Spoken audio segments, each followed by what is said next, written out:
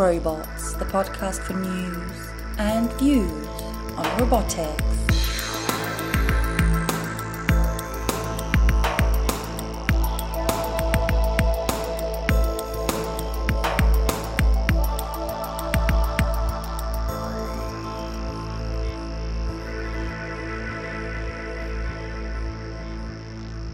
Hello and welcome to the Robots Podcast. Today, we're visiting one of the leading minds in geometric methods, computer vision and robotic perception at the University of Pennsylvania, Professor Kostas Danielidis. His research has focused on many aspects of perception of motion and space, and he develops solutions to perceptual tasks such as panoramic vision, perception of self-motion, large-scale mapping, and 3D object recognition. Currently, he's based at the GRASP Lab, which is devoted to advancing innovations in robotics that result in new products and services. He spoke to our interviewer Jack about his work designing systems that allow robots to recognize and grasp a range of different objects, and the practical challenges in implementing these systems in real-world settings. Hi, welcome to Robots Podcast. Could you please introduce yourself? Yes, I'm Kostas Danielidis. I am a professor of computer and information science at the University of Pennsylvania, and I work at the GRASP laboratory, one of the top robotics laboratories in the world. Very nice. So your work spans a lot of different fields, grounded in geometric methods and computer vision. Could you describe what you're working on these days? Right. My passion has been to extract 3D from two-dimensional data, like single images or video. I have been working since 1990 when I published my first paper on the error analysis of 3D motion estimation, and since then I have addressed all problems: how to estimate your own 3D motion as a robot, how to estimate the three-dimensional pose of objects if you want to grasp them, how you do a 3D map of the environment, and how do you estimate shape of objects and even humans.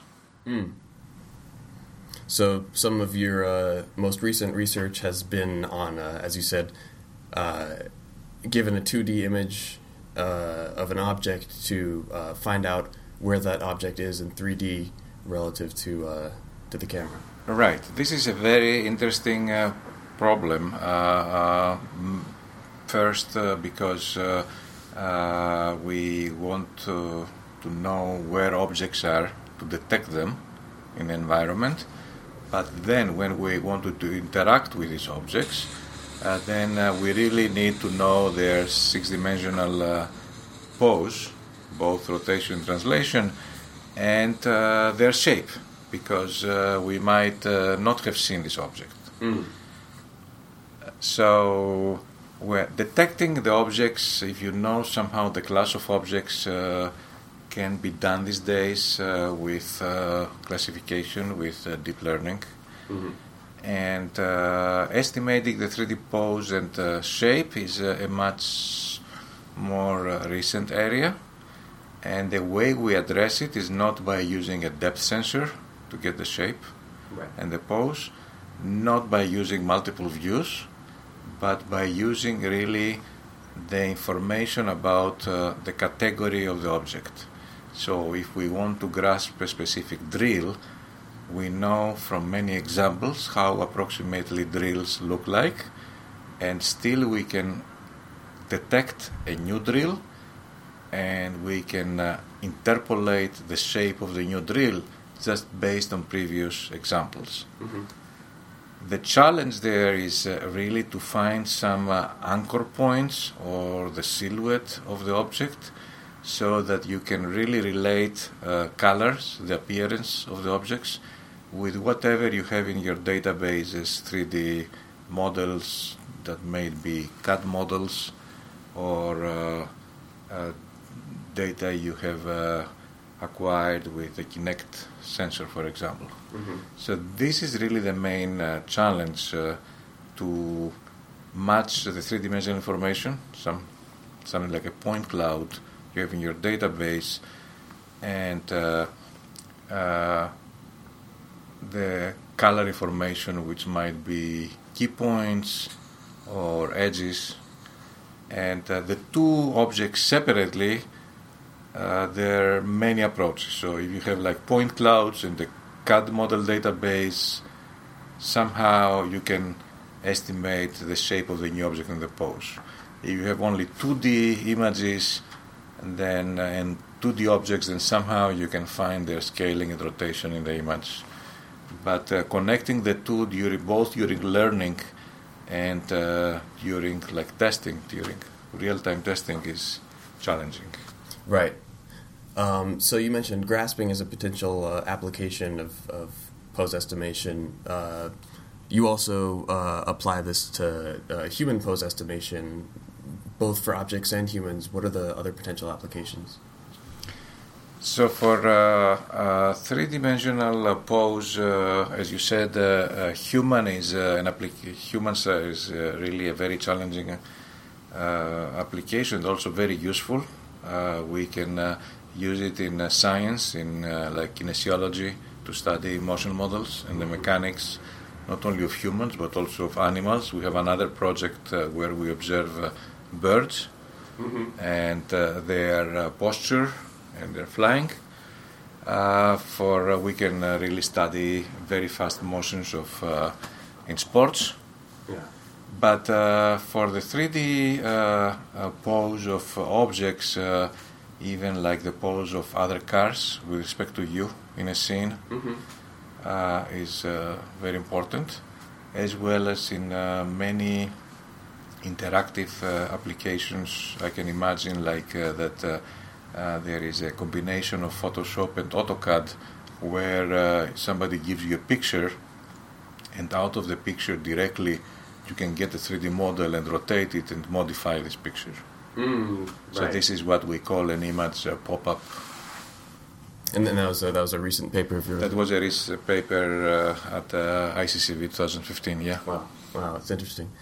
So how are these systems implemented? Like, especially when you're estimating simultaneously the variations in shape of the objects and where they are. It seems like you'd have to have one before you could do the other. That's true, like a chicken and egg problem. Yeah.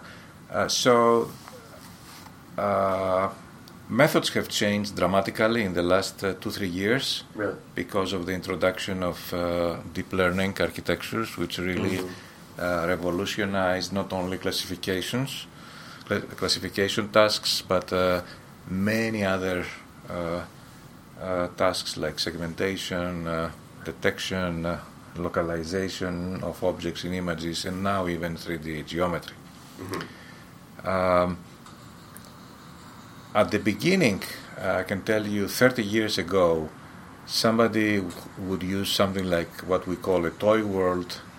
You would have a specific instances of objects. You would identify edges and corners. You would try to find correspondences between these edges and corners to specific objects in the world, and then find the 3D position using something that is called like the perspective endpoint problem, which was known from photogrammetry. Now we are dealing with unknown instances of objects, and they're much more complicated illumination, so really identifying the anchor points, like the landmarks or key points in the object which correspond to salient 3D information, is something that we do by training with these points. In the case of humans, these points are really very easily identifiable. These are like the 17 joints of the human body. Yeah. And you can really train a network where the input is an image and the output are 17 channels, each of them with one joint. And for the objects, we define joints by hand, by manual notation. And this is really, I think, a bottleneck in our research, and we really have to change. Right.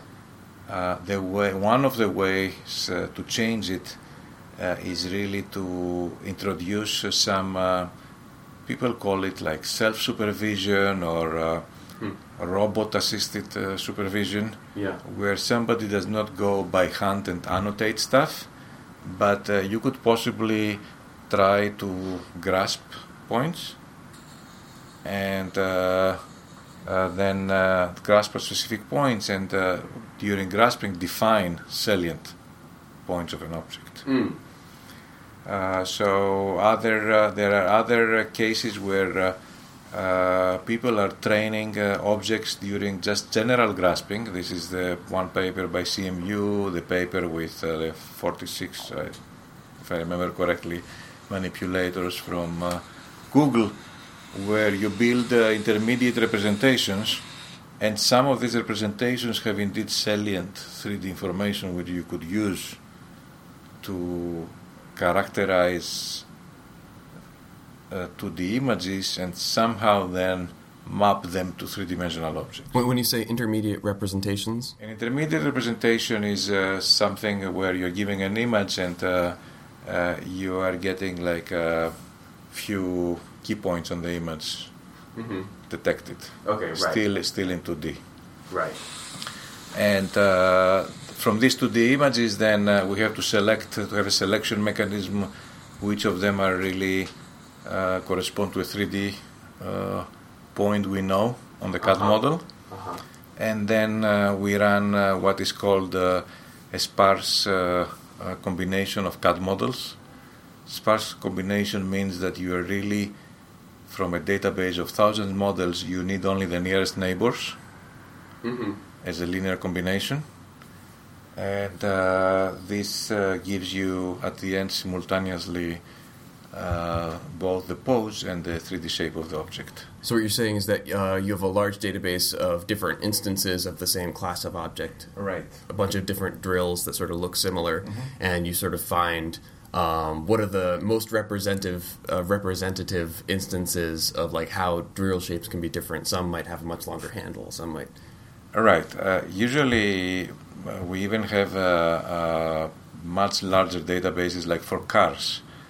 We have databases for all possible like cars and like sedans and SUVs, etc. And then we selected just among them very few like sedan cars if we are given, let's say, the image of a Camry. And this selection is done automatically with a sparsity constraint. This is a mathematical optimization where you try to minimize the number of coefficients in a linear combination. And we have published a paper that is with this method. It's called sparseness meets deepness, which is really the sparse optimization for shape meets the deep, the results of the deep architecture for the landmarks, for the key points.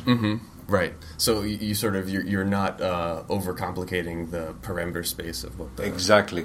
Yeah, this is we try to not overcomplicate the parameter space of the shape and to do it more explicitly. Now we have a more recent papers which is running now only for humans, and we will try also on objects, where we have trained a network to learn end-to-end, given an image, to learn the three-dimensional pose and shape.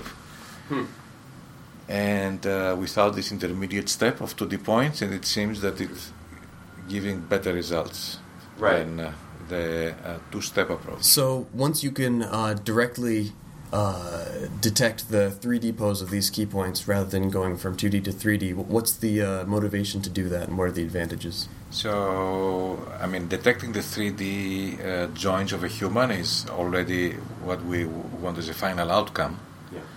And usually when we get the 3D position of points of the object, then we already pretty much have constrained the shape of the three-dimensional objects, and then computing the pose is just a straightforward transformation. Right. Interesting. There are other approaches which have also directly the pose as an outcome, as a regression variable. where you have like a fully connected layer or multiple fully connected layers, and you get at the end just 3 parameters for translations and 3 parameters for rotation. Many approaches in general which are end-to-end in 3D, and they need to estimate pose or even like detect whether there is an object. They struggle with the 3-dimensional rotations, and these networks have really to be trained in many poses. Okay. That's not a big problem because we can produce these poses artificially in 3D if we want, by rotating the object like virtually. But scientifically, we would like to understand how to build a network that will be like rotation invariant. Interesting. So you were discussing that one of the potential applications is to grasping. Right. So this is still something like a classic approach, although we use deep learning end-to-end. It's still giving us at the end a 3D model and its pose, and we have to decide where to grasp. There is software to do that, like Graspit. Which is a simulator. If you have a 3D model, you can just sort of estimate roughly where a grasp will be successful. Yeah, or you can pre-compute such positions and then apply them to objects. But you need to have that 3D model. You need to have the 3D model. So this is not really the way to go in long term in the future. Yeah. And there are already groups working more first in directly recognizing where to grasp, but also not having as a target function in the learning where to grasp, but just a good grasp or bad grasp, meaning I have grasped and the object has fallen down, or I have grasped and the grasp is very stable, like the object is not moving in the hand. Right.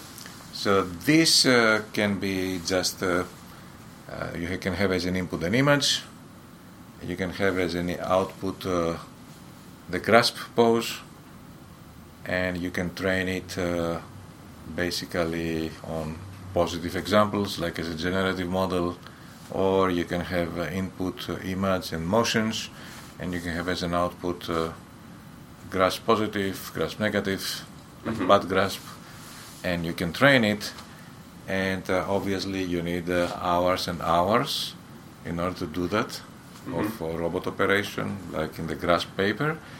But I think this is a really self-supervised approach. Yeah. You don't need any manual labeling or anything like building correspondences between several CAD models. Yeah. The way we do it now for objects. And So you're saying the unsupervised learning approach yeah, is the unsupervised learning approach. We just have robots, run them for thousands of hours, and we just let them grasp many objects. Yeah. And I think the key idea behind there is that again you have some compression of the object inside the network, and this compression of the object, and as a matter of fact, if you see these representations many times, they have like salient 2D points. Okay, and these salient 2D points are somehow correlated with your motion, with your joint position and velocities. And you find which of these correlations are good and which correlations are bad. And I think that's really the way to go. The main point there is not for every new object class to really have to run a robot for a week. Right. Okay, or to run 7 robots for a week. The key point there is really whether you can just keep the model and refine it, or whether you can really transfer the model to some other situation But definitely, if you are, let's say, you are in a factory where all the parts are automobile parts and you have to grasp them, and then you go to a supermarket where you have to grasp products, that you don't have to retrain it completely. Right. Although at the same time, with the current state of artificial intelligence and deep learning, current approaches to unsupervised learning for grasping, you don't get that sort of higher level inference about how to transfer. You're just sort of learning this broad, you're just learning it based on the geometry of the object, right? So this is in some ways your approach. Right. Exactly. We still, even with our approach where we split the problem and somehow we understand it better, I think in detecting the 2D points, we would still have separate training, like for products in a supermarket, and separate training for parts in an automobile factory. I think the shape inference will be exactly the same, just some different CAD models in each case. The grasping would be much trickier in our case, with having to extract every time a separate 3D model, and it would really depend on the variation. I think it would be trivial for products where everything is in packages, and it would be much more complicated on lifting a tool, or let's say even taking a whole body part of a car and trying to move it somewhere. These are really very challenging situations. But this is the general trend of artificial intelligence and robotics. I think is first how to train things by doing things and not by labeling. This is one. And second is that not train a separate network for every separate situation. Okay. I think right now we really have just many networks for many situations, like separate network, for example, to detect where is the lane while driving, separate network to detect the pedestrians. And I think these have to be somehow unified. And so you mentioned that you would like in the future for object post-detection to be more robust to different classes, not have to retrain for different classes. Is that a research direction that you intend to pursue? I think for object detection, for the sake of grasping, I think definitely we should be blind. It will be more blind to the semantics and really non-blind to the data set we're using for the actual robot that is grasping. It will really depend what we'll present to the robot. If we present small model cars and drills, it will learn all of them together without separating the way we do now, a separate model for the drills, a separate model for the cars, because we need manual characterization of the key points, which is separating the drills and separating the cars. Right. I mean, that would be an entirely different... I mean, the systems wouldn't share very much in common at that point. It seems like you'd have to... But if we just let the robot work for hours and try to learn how to lift like toy cars and hold the drill... learning the more principles behind then probably would learn only drills and toy cars and nothing else. But definitely that's the semantic definition would be through what the robot has learned to grasp. Interesting. And their shape. If there are other things that look like toy cars, the robot would be able to grasp them as well. Right. So you mentioned a bit the practical challenges of implementing these systems. What directions are you heading in right now to put these sorts of post-detection systems in the real world? That's great, and this question is easy to answer in 2016. 10 years ago, there were really very few systems that somebody would read about in a newspaper, or like the person in the street would know about. right now everybody knows about driverless cars, which use everything that we have talked about, 3D motion and detection of humans and basically all parts of robot perception. Right. Delivery drones too, sort of like the age of robotics now. Drones, and we do here in the GRASP laboratory, we try to also launch spin-off companies, which would, I think the time is mature that some of these things come to the market. The one spin-off that I have co-founded together with my student Jonas Cleveland is Cozy Robotics, and this is about mapping retail spaces and establishing a mapping of all the products in the retail space. Right. What is called a planogram. This includes both robot mapping and so building the map of the store and very fine-grained recognition of product categories. Right.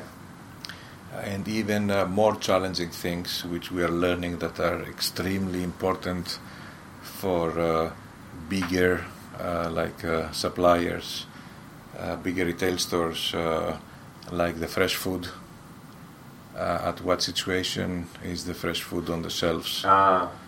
And when should it be removed, when you should bring fresher food there. And this would allow also a better optimization of the shelf space and at the end also of the whole inventory. What's the process for taking for launching a startup, for taking it from the lab to Pennovation and then beyond? Pennovation is the lab. Pennovation is the new space in the south of the University of Pennsylvania campus, which really hosts many companies which are commercializing ideas from the academic lab. Yeah. The process is usually that you think that some of these ideas can indeed be realized in the near future, and you can have a very good technology around them. In legal terms, there is some licensing of the technology to the startup, because the intellectual property belongs to the university. This is exclusively licensed to a startup. And then you have to build a very good team. I think the main way to do that is by having students starting the startup. Students can attract much more easier other students. And so attracting talent is number one challenge. And I think number two, in terms of technology, is really keeping it simple, not doing the technology with the motivation of writing a paper like we do in academia, but with the motivation of really making it work in a specific environment. Okay. And then obviously you have to also sell this. This is a completely different world, a completely different universe for us researchers. Right. And you need to have good people who will promote this idea both for customers as also for fundraising. But of course, being at a research institution that is part of a larger university, you have access to all of those people, and you can build a good team. Definitely, Penn is a very good name, both in terms of engineering and in business, with the Wharton School. Right. And there is a lot of talent that we can attract also from outside Philadelphia. Yeah, and it's also good, as robotics has become more commercially viable, it's good that that academia sort of found a place there, and that students still know that that they can gain business acumen, gain skills that can take them into the workforce, or they could pivot and go further into academia, and the option is still there for them. Right, both, and indeed with the rise of AI and robotics these years, many PhD students and even faculty are moving to industry. Right. I still recommend students to follow graduate studies.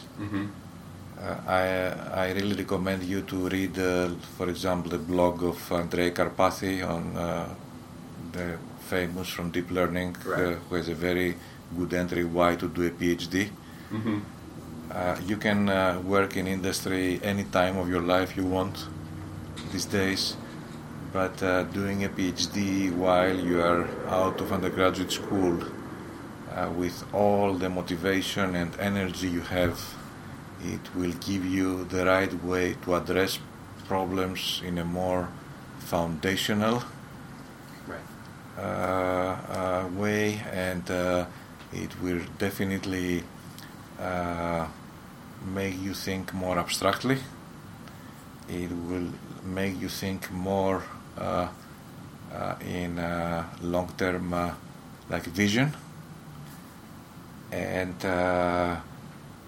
you will definitely learn to work on bigger projects rather than being in like in a industry directly out of your undergraduate school. Even if you are, if you see the startups that are built from students directly out of the undergraduate schools, they are startups with extremely smart ideas, but not the highest technology. Right. All the startups in AI and deep learning, they have some PhDs on them. Of course, yeah. You hear about when Google acquires a new startup, what each PhD cost. Exactly. Yeah. Well, so for a student who's interested in academia and research, what advice would you give them? Right. That's what I really recommend the entering PhD students is to first still take graduate courses. They still have to learn a lot, and take even like courses which are either in math or in probability, so that they understand better how things work. And I really recommend them to work on more like fundamental problems rather than build just a system. You need to build a system to experiment, but you have to think about it as a physicist, that the system itself is not your final goal. Your final goal is to build the system so that you study it and see if it works or not. Right. And when it doesn't work. When my student come and says, I'm so happy it works, I really always want to know when it doesn't work and explain it. Right. All right. Very interesting stuff. Thank you so much, Kostas. Thank you very much. It was a very exciting conversation.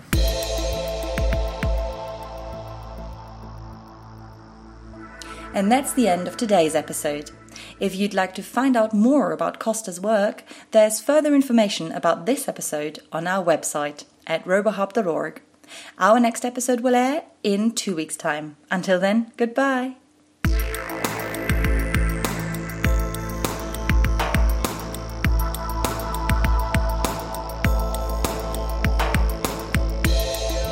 Grasp with Robots, the podcast for news and views on robotics.